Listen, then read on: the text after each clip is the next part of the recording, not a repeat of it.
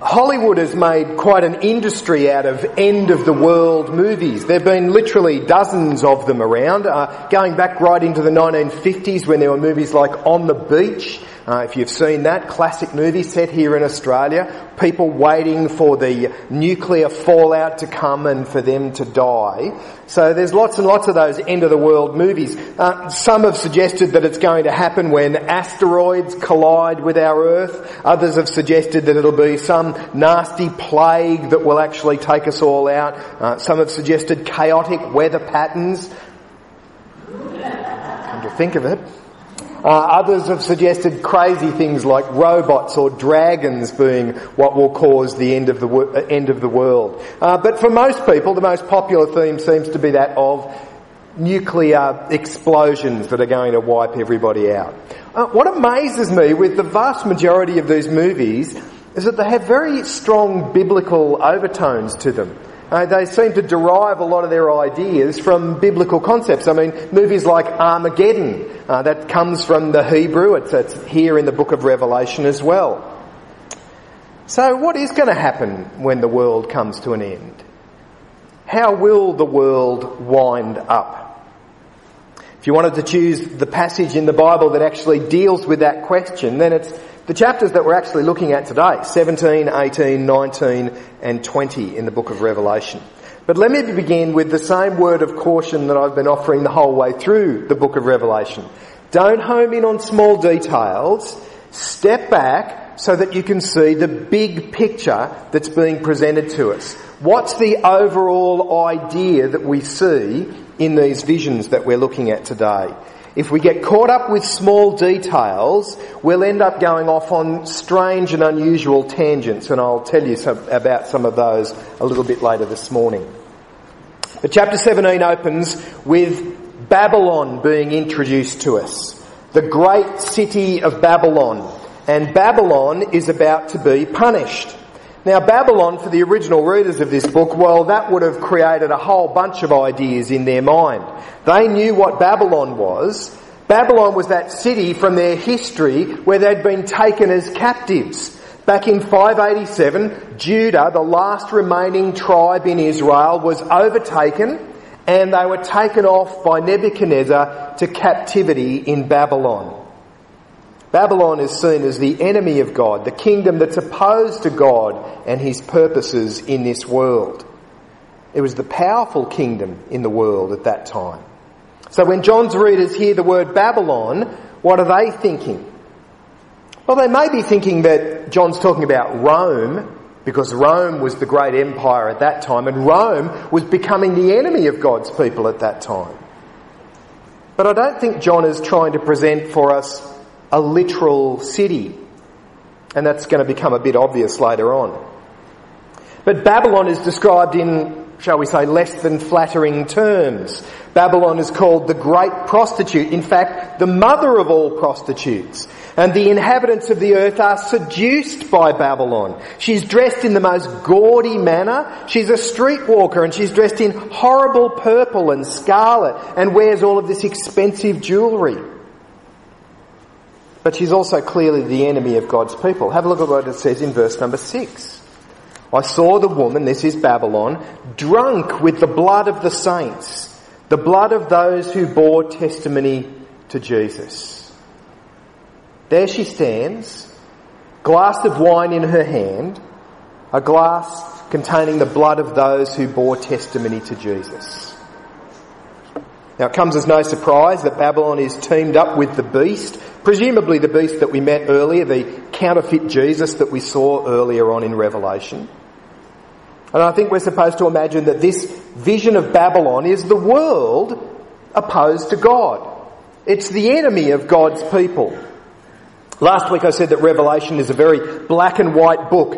It says you either belong to God or you belong to Satan. You worship God or you worship the beast. You have God's mark on your forehead or you have Satan's mark on your forehead. Well, here's another black and white picture that's being presented. Here's a choice to be made.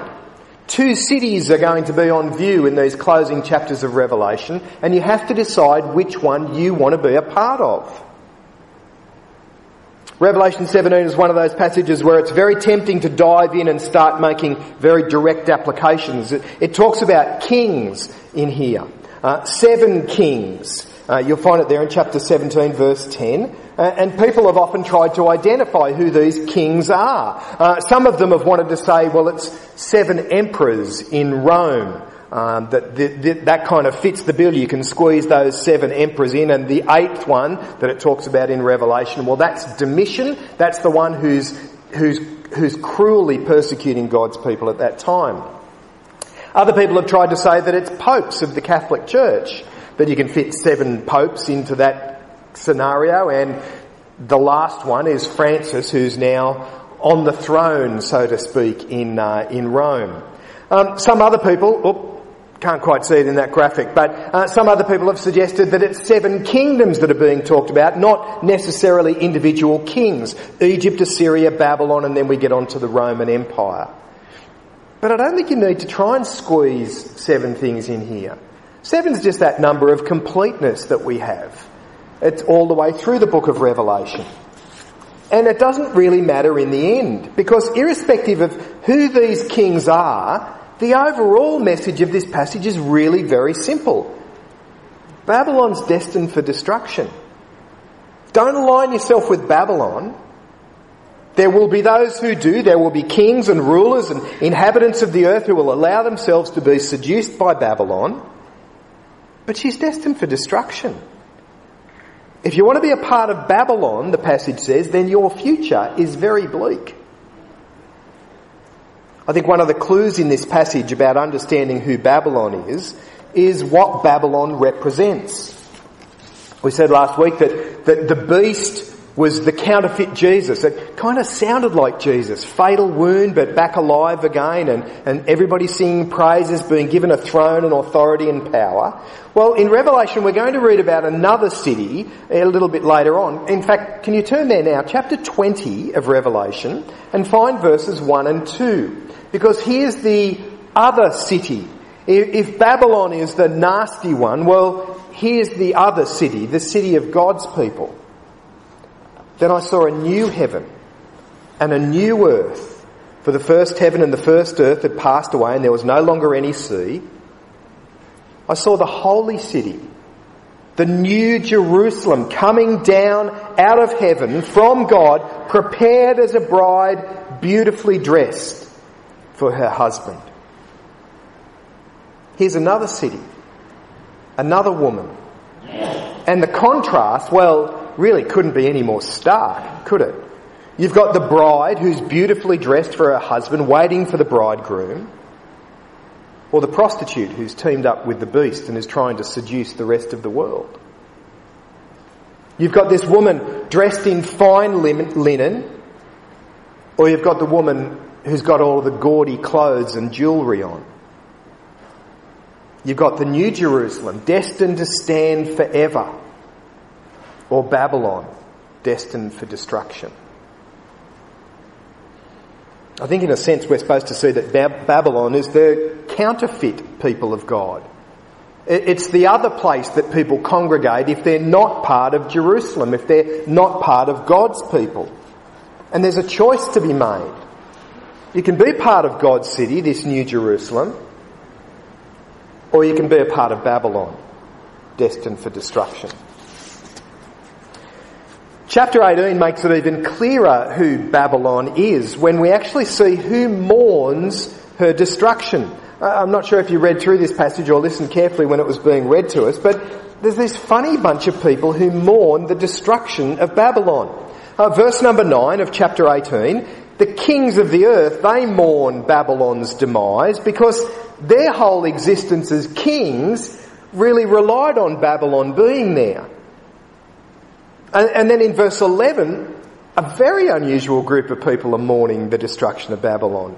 It's the merchants, the shopkeepers, who are mourning Babylon's destruction. Have a look, verse number 11. The merchants of the earth will weep and mourn over her because no one buys their cargoes anymore. They mourn because their business has dried up. There's no one to buy their stuff anymore. Now again, remember, this is just an image that's being presented. This is not reality that's being presented. It's this picture to help us understand who Babylon is. The material excesses of Babylon. Well, no one's going to buy the stuff anymore when Babylon is destroyed.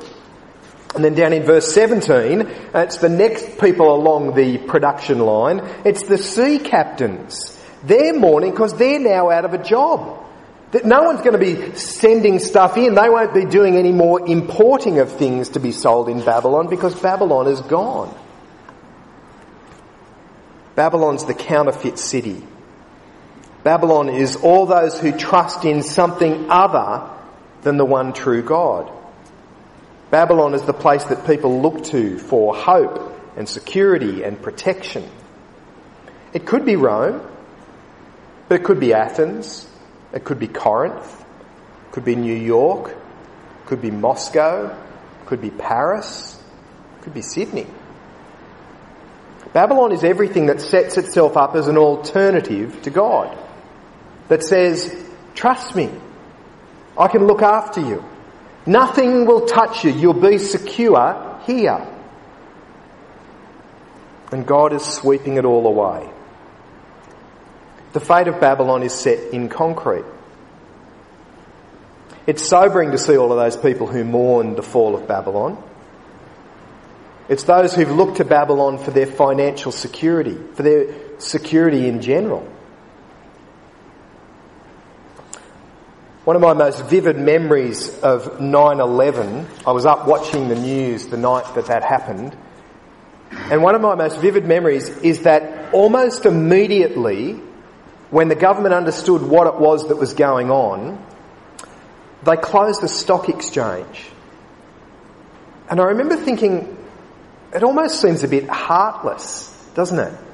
I mean, here are all these people dying in this building, and the first thing that we're worried about is, how will this affect me financially? So the stock exchange was closed. It actually remained closed for 4 days. You can count on one hand the number of times that the stock exchange in the United States has closed completely. And this time it was closed for 4 days. Kind of has the ring of the merchants mourning, doesn't it? Not worried about lives that are lost, just worried about dollars in my bank account. Similar thing happened with the Bali bombing here in Australia. Before the clean-up had finished, when the funerals were still very clear memories in the minds of all of those families, the Indonesian president got on television and made an appeal to Australians to keep making Bali a holiday destination. Why? Well, she was worried about what the economic impact would be on Bali and on Indonesia. They stand and mourn as Babylon is destroyed because that's where their security was. And now it's gone. And that's the terrifying thing about the idea of judgment, isn't it? That the day that Jesus comes again, there'll be a whole bunch of people who are trusting something that won't be there anymore. The thing that they had placed their hope in will be gone. But while there is mourning on earth, we actually read about rejoicing in heaven in chapter 19. The fall of Babylon sees the saints singing hallelujah in heaven. They're rejoicing because God's judgment has come. They're rejoicing because God has dealt with those who are opposed to him. I don't know, maybe this is just an Australian thing, but by and large we don't like people who gloat over victories. Most Australians, with the possible exception of people like Leighton Hewitt, don't like gloating. We don't like rubbing someone's nose in it when we've had the victory. We like to try and be a little bit more humble about it. But before you think that all of this rejoicing here in Revelation 19 is a little bit un-Australian, we need to be clear about what's happening here. Justice is coming to the world. God is righting all of the wrongs in our world. He's dealing with oppression. He's dealing with those people who are opposed to him. God's final justice is being shown to the earth. Remember back in chapter 6 where we saw that image of the souls hiding underneath the altar and they were crying out? Do you remember what they were crying out? How long, O Lord? Well, the answer here is justice has come to the earth. They're not asking that question anymore because they now see God's justice. And instead of asking that question, they're now singing hallelujah. Well, I've left the hardest part till last. Revelation chapter 20. This is one of those passages that causes a little bit of discussion amongst Christians. What's this whole 1,000 years thing about? Now let me quickly run through the details that we've got in chapter 20.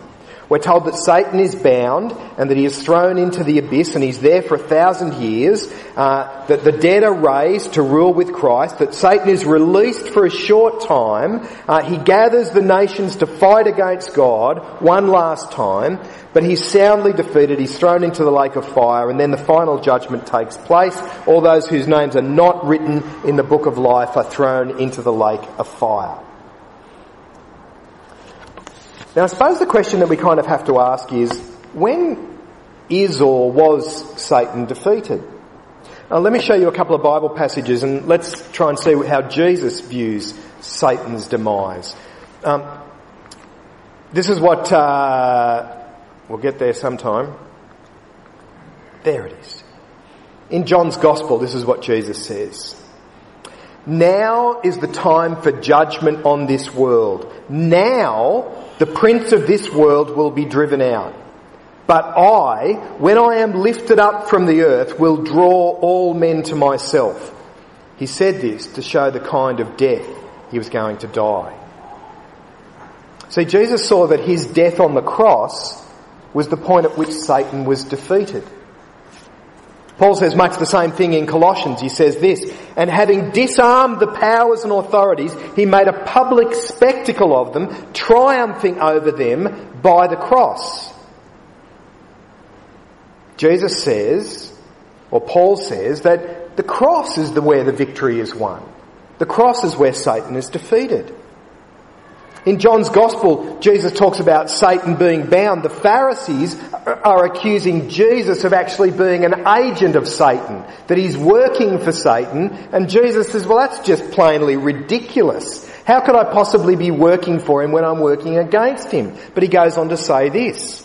Or again, how can anyone enter a strong man's house and carry off his possessions unless he first ties up the strong man? Then he can rob the house. Jesus says that he's bound the strong man, tied him up, and now he's plundering his house. How does that happen? How is Satan's house plundered? Well, Satan's house is plundered when people come to faith in Jesus, when they're no longer part of Satan's kingdom.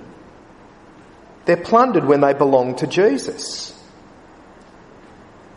In Luke chapter 10, Jesus is talking with, he sent 72 disciples out to preach the message of the kingdom. And they come back and they report to Jesus what's happened, and this is what they say. He replied, I saw Satan fall like lightning from heaven. That is because of the preaching of the gospel.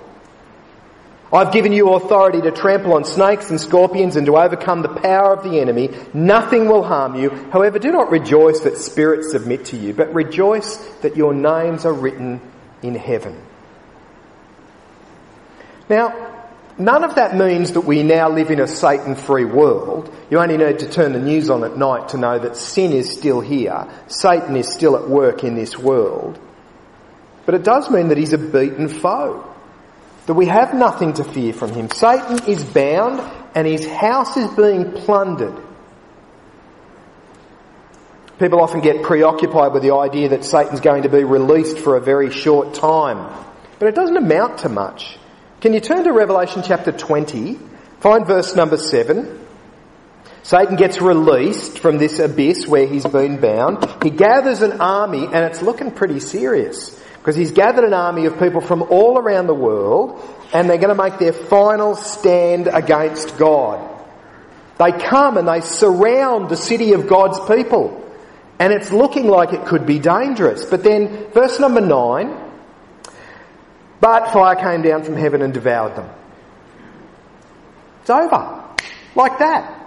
I mean, there's no battle that takes place. God's people don't even have to get up out from the dining table. They're still rejoicing. They're still singing hallelujah. Because fire comes down from heaven and devours them. And the devil who deceived them was thrown into the lake of burning sulphur, where the beast and the false prophet had been thrown. They'll be tormented day and night forever and ever. It's almost a repeat of the battle that takes place back in chapter 19, verse 17. The battle between the false prophet and the beast when he does battle with Jesus. Before the battle's even started in chapter 19, the angels are summoning the vultures and other birds of prey to come and get ready because there's going to be a nasty little battle take place and a whole lot of people for you to feast on. And the battle's over without a shot being fired.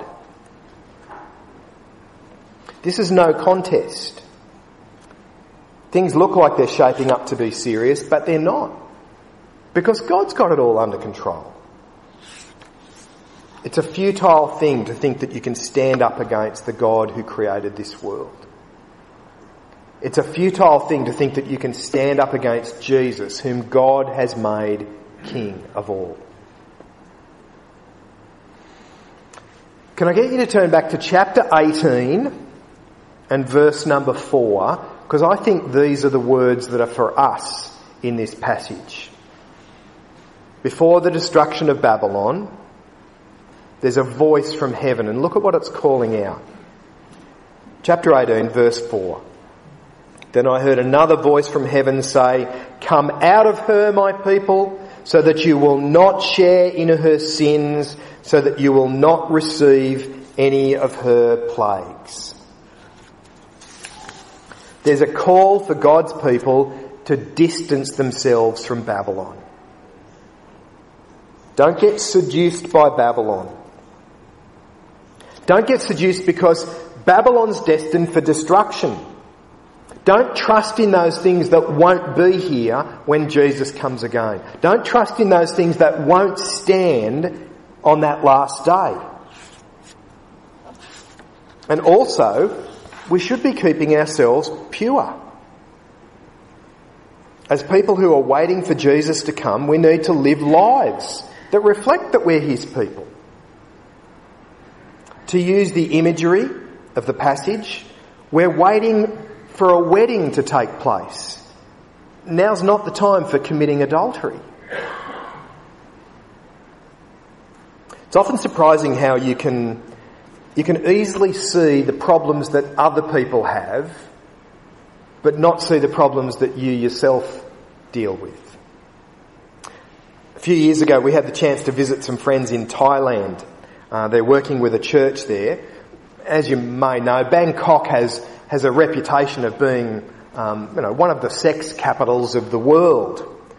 We sat in this Thai church and listened to the Thai preacher talking about the importance of Christians being morally upright people. And then he went on to tell us about the evil cities that exist in our world and the terrible things that take place in those cities. And he pointed to cities like London and Paris and New York and how all of the evils that are there.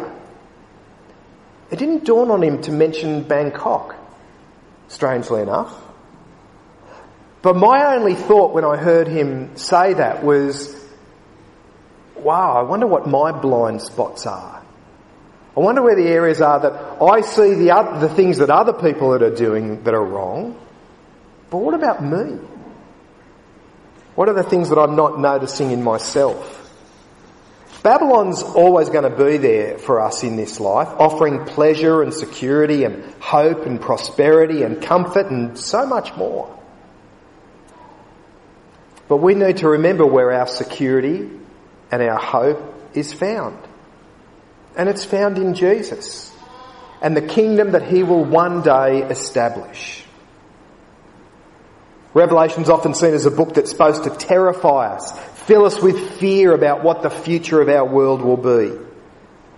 But that's not why John's shown these visions. And that's not what the book's supposed to do. This book is supposed to encourage us as Christians, comfort us as Christians, remind us that we live in a world where there are dangers, but our God is the one who rules over all. And remind us that Satan has been defeated, that Jesus has defeated sin and Satan and death through his death on the cross. And while we wait for him to come again, while we wait for that final judgment to take place, we ought to be committed to living faithful lives